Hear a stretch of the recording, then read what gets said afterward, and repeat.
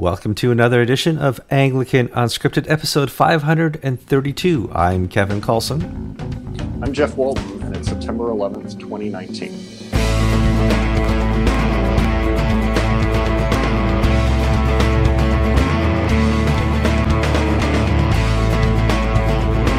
Okay, before we get too far into the episode, I need you guys to be participants of what's happening here.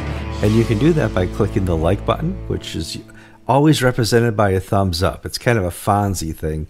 So you click the like button, whether you're on YouTube or on Facebook.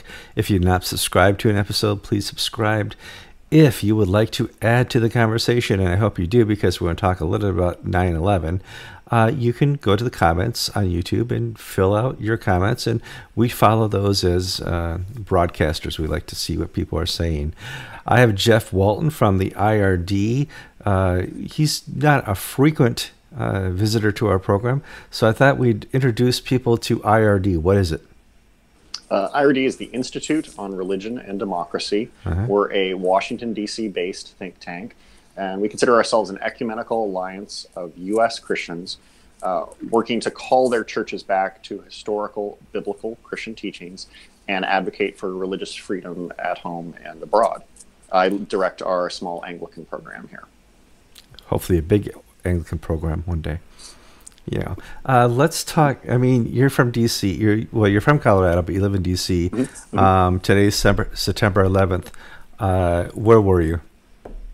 Yeah, I was on Capitol Hill on September 11th, 2001. I worked at that time in the Rayburn House Office Building, which is one of the three House of Representatives office buildings on Capitol Hill. And I was a young intern working for Congressman Joel Heffley from Colorado Springs at the time. He's long since retired. And I remember we had a south-facing window in our office so we could see smoke from the Pentagon. The main thing I remember about that morning was we had televisions in the office, and we're watching CNN coverage of the World Trade Center. And I actually wasn't really sure what to do at that point. So I had been working on some simple intern database responsibilities. And after watching the first impact for a few minutes, I actually went back to work. It wasn't until the second impact took place that I actually stopped working because I wasn't really sure what to do. And we evacuated within about an hour and a half. And all went home because it was an issue of safety concern. The Capitol Police came through each of the office buildings and made sure we were sent on our way. I was actually in the Metro Center station, which is the main junction of DC's metro system, when the second tower collapsed. And the attack on the Pentagon had a significant impact on the metro system because the Blue Line, which goes south from Washington, D.C. into Virginia, has a station that's directly underneath the Pentagon. Yeah. That's amazing. I was dropping the kids off at daycare. I was a teacher at the time, and I remember the first reports on the radio, a small plane has hit World Trade Center. And I'm like, wow, man, how could you miss the towers? They're huge. And so I thought a small plane had gone into him. 6 or 7 minutes later, they updated the radio broadcast and said no, an airliner had gone into it. And, a little while later, a second one, and then the Pentagon. And, it changed the course of America forever. And I hope it's a day we never forget. And I hope every September 11th we share our stories of where we were and what we remember. I think that's important. To keep this memory alive for the sake of those who died and for the sake of the freedom we strive so hard and fight so hard for. I have you on the program to talk numbers. Not that you're an accountant, but you are a reporter who, when you see numbers come from places like the Episcopal Church or other denominations, you go through them to see, hey, is the church growing? Is the church shrinking? And then you try and figure out why. And that's why it's a joy to have you on the program. The Episcopal Church put out their numbers, and from what I see, and I'm not trying to put a good face on that, but they're struggling. It doesn't look good. Tell me what you see. Yeah, first, a little context for viewers. The Episcopal Church, along with the other six uh, denominations that are part of the mainline Protestant Christianity in the United So we get States. Methodist, Lutheran, United Hmm. Church or Church of Christ. Hmm. Who am I Yeah, missing? Disciples of Christ, Uh, the Episcopal Church, American Baptist Churches USA, and I'm sorry, I'm spacing on one of them, but I'll remember it yeah, shortly. that's right. But these are called mainline Protestant because these churches and their predecessor bodies were all present in some way, shape, or form at the founding of the United States. So some of them go back quite a bit earlier than that. The United Church of Christ is the other one, That's it. Okay. which is the descendant of the Congregationalist tradition and the German Evangelical Reformed Church, which merged back in the 1950s. These these churches have been around for a long time and were the primary expression of Protestant Christianity in this country for most of its history, although that changed pretty rapidly in the mid to late 20th century.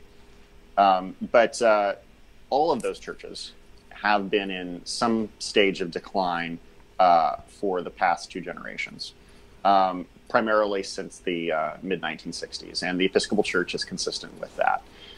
Now, to speak to the Episcopal Church specifically, it has been in an uneven state of decline over that time period.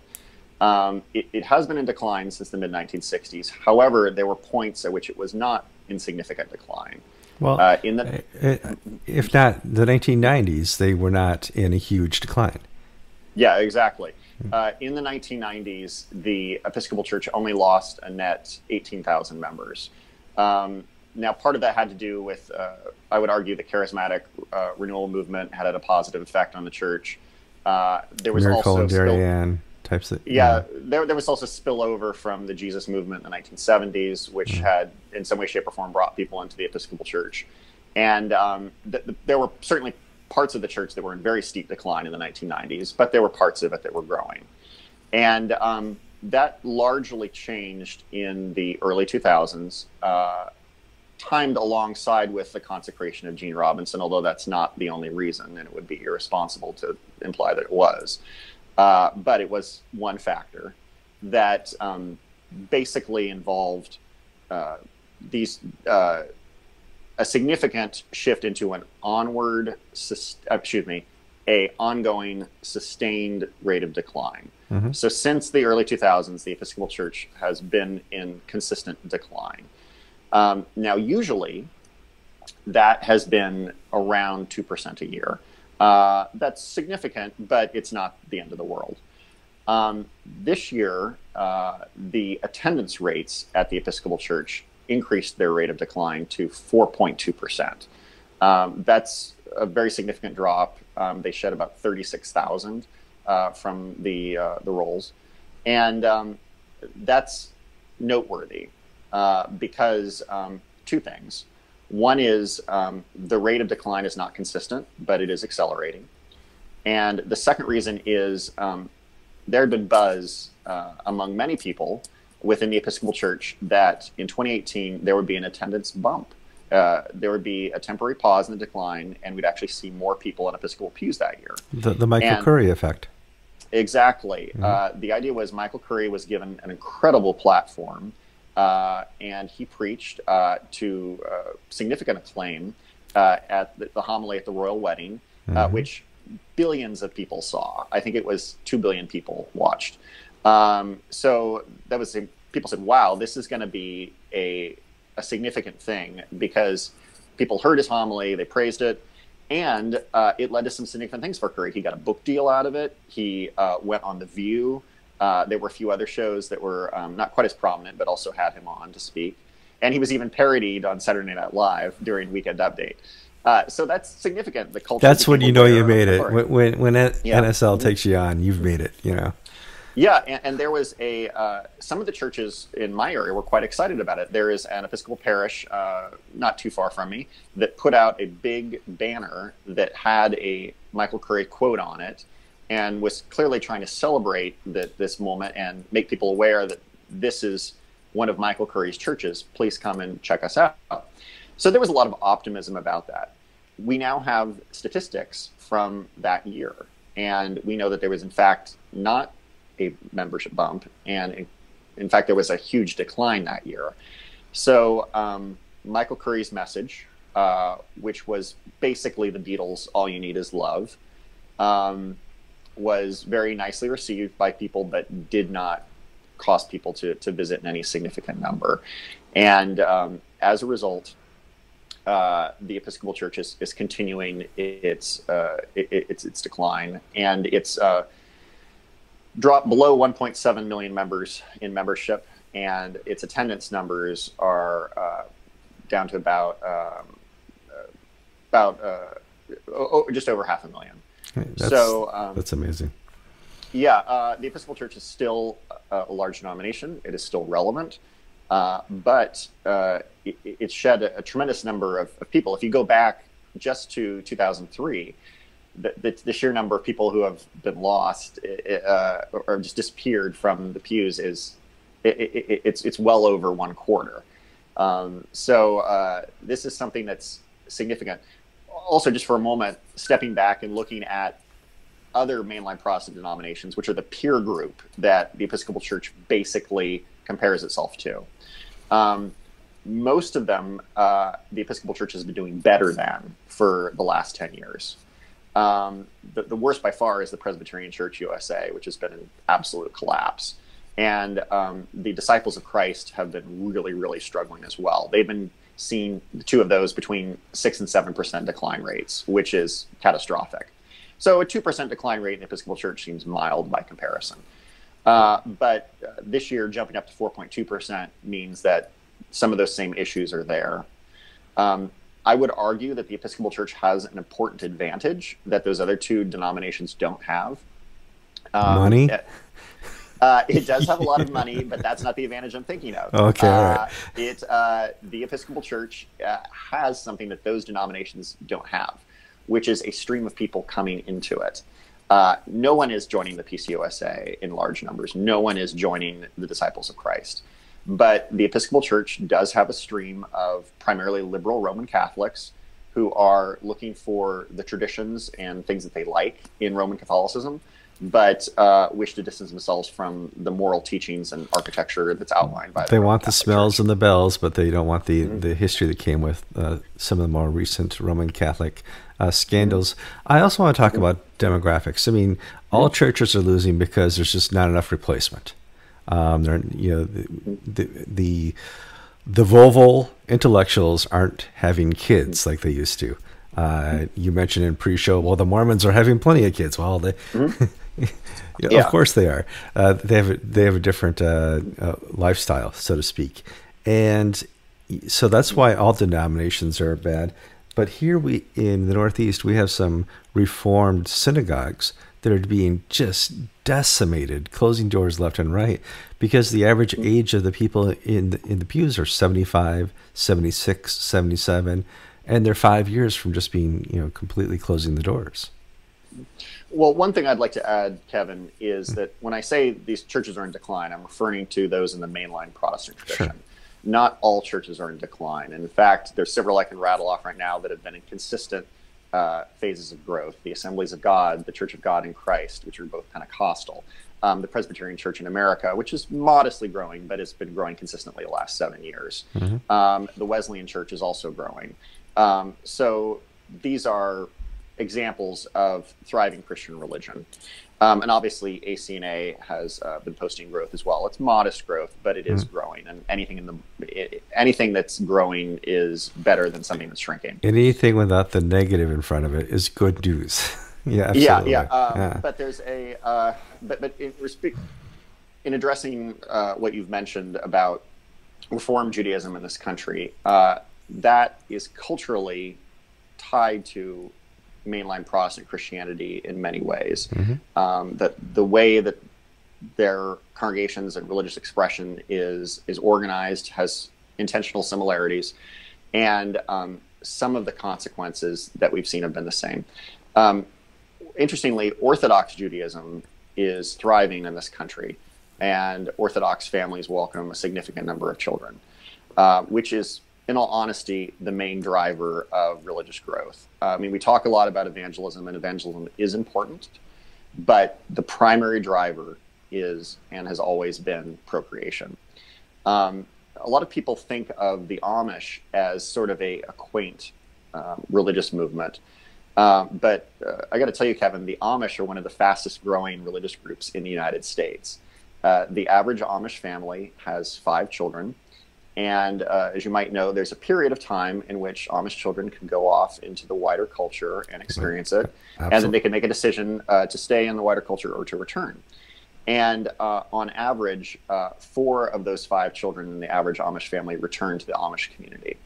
And what we used to think of as a small Anabaptist sect in rural Pennsylvania and Ohio and perhaps Indiana has now spread to 18 different states in the country.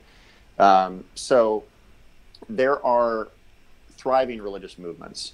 One of the things that they all have in common is they offer something that the broader culture does not. They basically, to be succinct, stand in contrast. They're a counterculture, absolutely. Yeah, which is what the church was supposed to be. Yeah, we see that with Orthodox Judaism. We see it with certain parts of evangelical and Pentecostal Christianity. And we also see it in groups like the Amish. They're offering something that the culture doesn't provide. Reform Jews are struggling because they don't differentiate themselves from the wider culture. They, for the most part, don't follow practices like keeping kosher. And their children, when they have them, tend to marry non-Jews and don't continue the same participation level at a synagogue, even if they still continue to identify as Jewish. So that's something that we can see that actually has a lot of commonality with the Episcopal Church. Episcopalians are not having as many children as they once did. They are not seeking to evangelize in the ways that they were as recently as the 1990s. And that sort of universalist thing that everybody go along to get along is probably the chief factor that kills churches. Religious communities grow when they say, hey, we have something unique here that we don't believe is on offer anywhere else, and we want to share that with people. I think that's important because, as you mentioned, for the Episcopal Church, Beatles is their gospel. The Force from Star Wars is their God. They have trouble because that's not countercultural, that is cultural. There's just, you're not getting anything different when you go and sit in the pews except for some happy clappy and some bells and smells. Yeah, some of my friends have articulated to me, they've said, why would I go to a church that's effectively the United Way, doing good, laudable things, but with a religious veneer, if I can simply go to the United Way and participate there? Why would I get up to be part of a church community in the morning when I can go to yoga and brunch and also fellowship with people?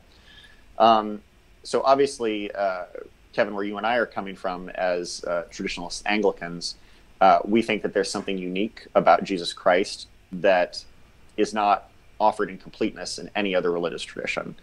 And we want people to have that knowledge of Jesus Christ and an encounter with the Holy Spirit as a person, not as a thing. And we believe that that's had an impact upon our lives. It's changed us. And we want other people to experience that change too, because we think it's something good that we want to share. And as a result, we're willing to put out the social credit, to take the risk to invite people to church, to share with them that there's something in our own private conversations with them that we've experienced. And that's something that the Episcopal Church seems to have lost. It still has some awareness of an attractional model in which they're like, well, we'll put out signs welcoming people and some indicators that we are involved in the community. And I think most Episcopal churches really are trying to do that. But what they don't understand is that it's not just welcome, welcome, welcome. We are being welcomed to something specifically, and we're being welcomed for something. Well, here in Connecticut, every Episcopal church within driving distance here has a rainbow banner that says affirming. Mm-hmm. And, I'm in a condo community here of 55 plus people, and they don't want that. That's not what they're looking for. If the place they're going to changes over to that, they would still go because it's their family church. But they certainly have have their idea of culture has not changed, and it's interesting to watch. It's not just that they want people to come in; it's they want people to buy the Beatles gospel, and the people aren't ready for that. Well, there's also a sense that I argue that display of the rainbow flag is not first and foremost a sign of welcome. It is primarily a signaling of virtue. Yes. It is not people that are, if you talk to Christians that are actually going to spend time with the gay community, they often aren't the ones that are putting up the rainbow flag. I mean, it's one thing to go and march in a pride parade. It's another thing to go and spend time with the community and try to address its hurts. And that's something that many Episcopal congregations are just not prepared to do at this moment in time. They haven't been, this may sound like a trope, but they haven't really been activated for mission. They've said, we've got a really nice club here, and we'd like you to come and join that club. But that's not really the same as an outward-looking focus. So one of my friends, Jenny Noyes at New Wineskins, which, by the way, plug, is coming up. Is that coming up? Well, it is. Yeah. I'll be there in 2 weeks. I will too. It'll be great.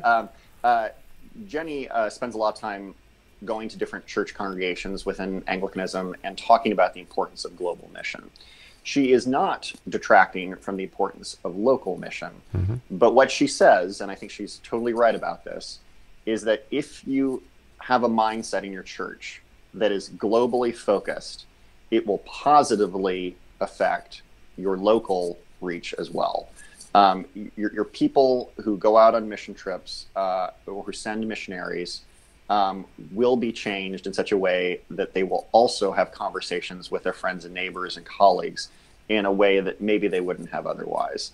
And this is something that I think the Episcopal Church is currently struggling with, and in some places is missing, is this focus that is outward based and says that the church is a hospital and Jesus is a physician, and if we're candid, that in our hearts we're all burning dumpster fires, but we're aware of that, and we're asking the physician and we're asking our friends to direct us to the hospital so we can get healing. And this is something that when I say it, I think a lot of people, their eyes probably just roll over because they've heard it so many times since probably the 1970s, that sort of language. And there may be other ways in the future that same message can be expressed differently. But there is something that is unique about Jesus, and a church that doesn't have a sense of confidence in Jesus's uniqueness is not going to take the social risks to go out and change the culture around it. One thing I'd like to address too is kind of looking at some of these numbers. They're organized by diocese, and we are not really given as much detail on the lower level, but within every diocese, there are some places that are doing better than others. For example, George Conger's church, which is in Lecanto, Florida, it is doing very well. They have, they've more than doubled in the last 10 years. Hold on a second. Yeah. He wasn't just talking the talk. No, he wasn't just braggadocious. Yeah, I have data from the Episcopal Church that actually shows that George was not selling us a false bill of goods. There is something happening in his congregation, and it is significant, and it's not just numeric. But numbers are one objective form of criteria that we can look at to see that. So his church is doing quite well, but there are other churches in Central Florida, which is a conservative diocese, which are not doing as well. And Central Florida had a decline rate of about 3.5% last year. Now that's better than the Episcopal Church nationally, but it's not great. And similarly, in Washington, D.C., which had a similar rate of decline in the Episcopal Diocese of Washington, we also saw some churches that absolutely tanked, but the National Cathedral is actually doing pretty good. They got a new dean in 2016, who, from what I can tell, is a significant improvement. Mm-hmm. And the National Cathedral is doing better than it was. So, well, as long as you got the numbers right there, which diocese did the worst and which did the best? Well, it depends how you describe the worst. But every diocese in the Episcopal Church domestically outside of the state of Texas or Navajo missions was in decline in some way, shape, or form. Now, some of that decline is very modest. The Diocese of Springfield, which is in Illinois, and the Diocese of Florida, which is northern Florida, posted 0.8 and 0.7% decline rates, which is very modest rate of decline. The absolute worst diocese was, as far as attendance, was the Episcopal Diocese of New Hampshire, which dropped 19.9%. There's a famous guy. What's that famous guy? Gene something from New Hampshire. Yeah. Huh. Yeah. Gene Robinson obviously is no longer the bishop there, and he's been retired for several years. But that diocese was hit really hard during his tenure and following his tenure.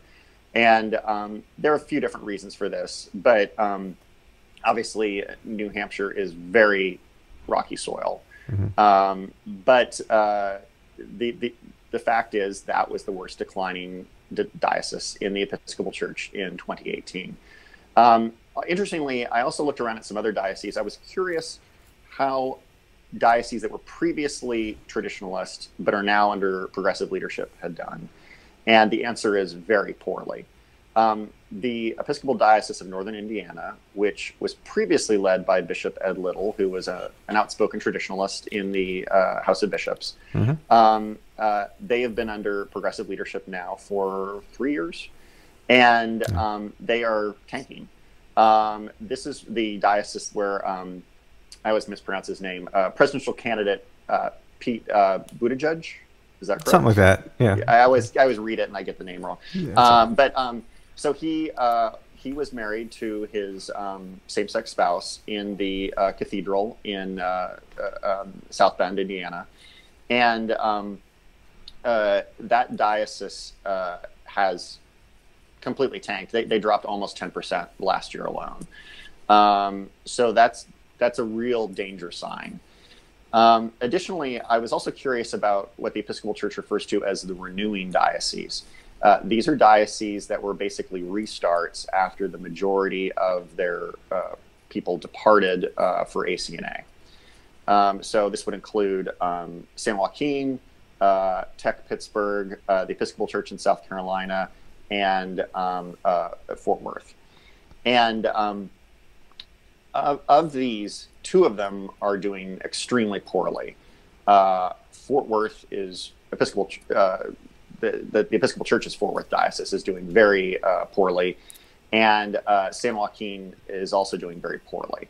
Yeah, these dioceses, I would argue, are Potemkin villages only for the purposes of propping up litigation. As your viewers already know, the Fort Worth case has been taken up by the Texas Supreme Court and mm-hmm. will be heard later. The membership in these dioceses has collapsed catastrophically. It's down 17 points and 19 points, respectively, for these 2 dioceses. And their attendance is different than that. Fort Worth actually reported a gain of 11 people in attendance, so technically they're in the black. But I think what this shows is that their membership numbers were pretty buffered. There were. I mean, George has talked about this before, where he's pointed out that Episcopal membership numbers are somewhere between highly aspirational and completely fabricated. Except at George's church, we find out. Well, yeah, but George's church, I was talking about attendance numbers.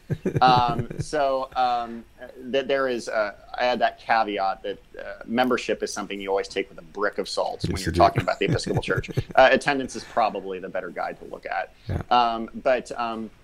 There is just a significant absence, though, in a variety of different congregations.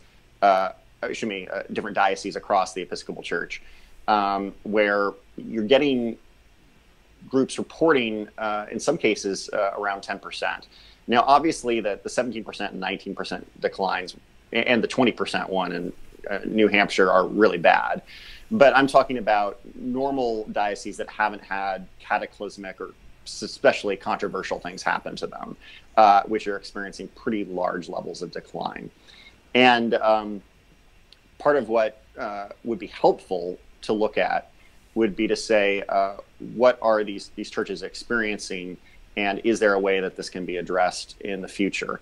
And what we see from the numbers is that there are two things I want to mention. One is the age of the average Episcopalian is increasing. The size of the average Episcopal Church's congregation is decreasing. And we're seeing decreases in baptism rates and marriage rates. So this is something that is especially important for those latter two statistics, because baptism and marriage rates often foreshadow what membership and attendance numbers are going to look like within 10 to 20 years. Well, let's look at it this way. I'm probably 10, maybe 13 years older than you. I got married in 1989, right out of college. We started a family, had kids. I had a house by the time I was 25. And so I was part of that 80s nuclear family architecture. You go out, towards your age, and people just stop getting married right away. There's this wait. Tell me a little bit about that. Well, there is data that we have which shows that the average age at which someone in the United States gets married has increased both for women and for men. And for men, it's pushing up around 30 years old. But, frankly, I'm, an example of this even more than most. I live in Washington, D.C. It's an expensive real estate market. I don't own my own home. I turned 40 in March, and I'm not married yet. So these are things that mean I don't have children. Which obviously, if they don't exist, I'm not bringing them to church with me. So this is something that has happened over a broad spectrum of time. I would say that there's different competing ideas among cultural conservatives and cultural liberals at who forms families. Cultural liberals believe that adults form families. Cultural conservatives believe that families form adults. And what that sort of means is that in a liberal context, you check all your boxes of education, career, understanding, quote unquote, who you are. And then once all that is sorted out, then you get married more of as a celebration of what you've already done than what you're going to be doing in the future. Cultural conservatives, on the other hand, believe it's usually good for people to get married when they're young. You take two crazy kids who don't know a hell of beans about the world, but they will grow together and will come into adulthood as part of this process of marriage and family. So there's a real difference across our culture right now about how that's understood. And I think there are important elements of truth in both of those positions. Well, there has to be, because if you look at the younger mix, people who get together and get married in their 18, 19, 20, any time between 28 have a higher divorce rate. That the statistics are there. Anybody getting married before they're 30 has a higher divorce rate than those getting married after they're 30. Yeah, and we can also see, looking at the success rates of marriages, that they are different. It is incorrect, but is often circulated, that half of all that half of all marriages end in divorce. That's not completely accurate. Oh no, not in the evangelical context. I'm talking about the United States as a whole, across the entire culture. What happens is, yes, it is true that half of all marriages end in divorce, but that is not half of all first marriages. Right. It's less than 40% of first marriages that end in divorce. What happens is people who go on to second marriages and third marriages, they're more likely to divorce. Whereas if you get married for the first time, there is just over a 60% chance that your marriage will not end in divorce. Yeah, I'm not going to talk about my crazy uncle, but I think the record in the Carlson family is now 4 marriages. Oh, wow. So, yeah. Yeah. But I mean, even the point is that these things are in the culture, and they have an effect on all of us. My parents were married in 1973. They've had a long and successful marriage, and that clearly did not end in divorce. Yet, every single one of my aunts and uncles has been divorced. Some of them have happily gone on to remarry and have had good second marriages. But the point is that that still hangs over me, and it hangs over my generation. There was a lot of divorce in the 1970s and 80s, and Generation X people, of which I'm at the tail end of, are very, very mindful of the likelihood of divorce and very concerned about it. So that is one thing that shapes ultimately population replacement and procreation. Yeah. All right, we just given all our viewers 35 minutes of stats. I'm sorry, but it had to be done. You need to know the truth, and the truth is out there. The truth will set you free.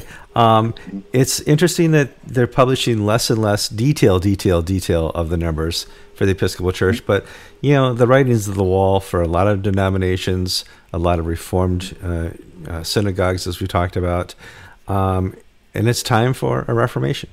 It's time for something new to occur, and you and I are involved with something new with the ACNA, and we pray that the church finds its way, and that there is a repentance and a rebirth of it. It's hard to do these numbers, but you guys need the truth. You need to know that things are slanting down. I'm Kevin Carlson.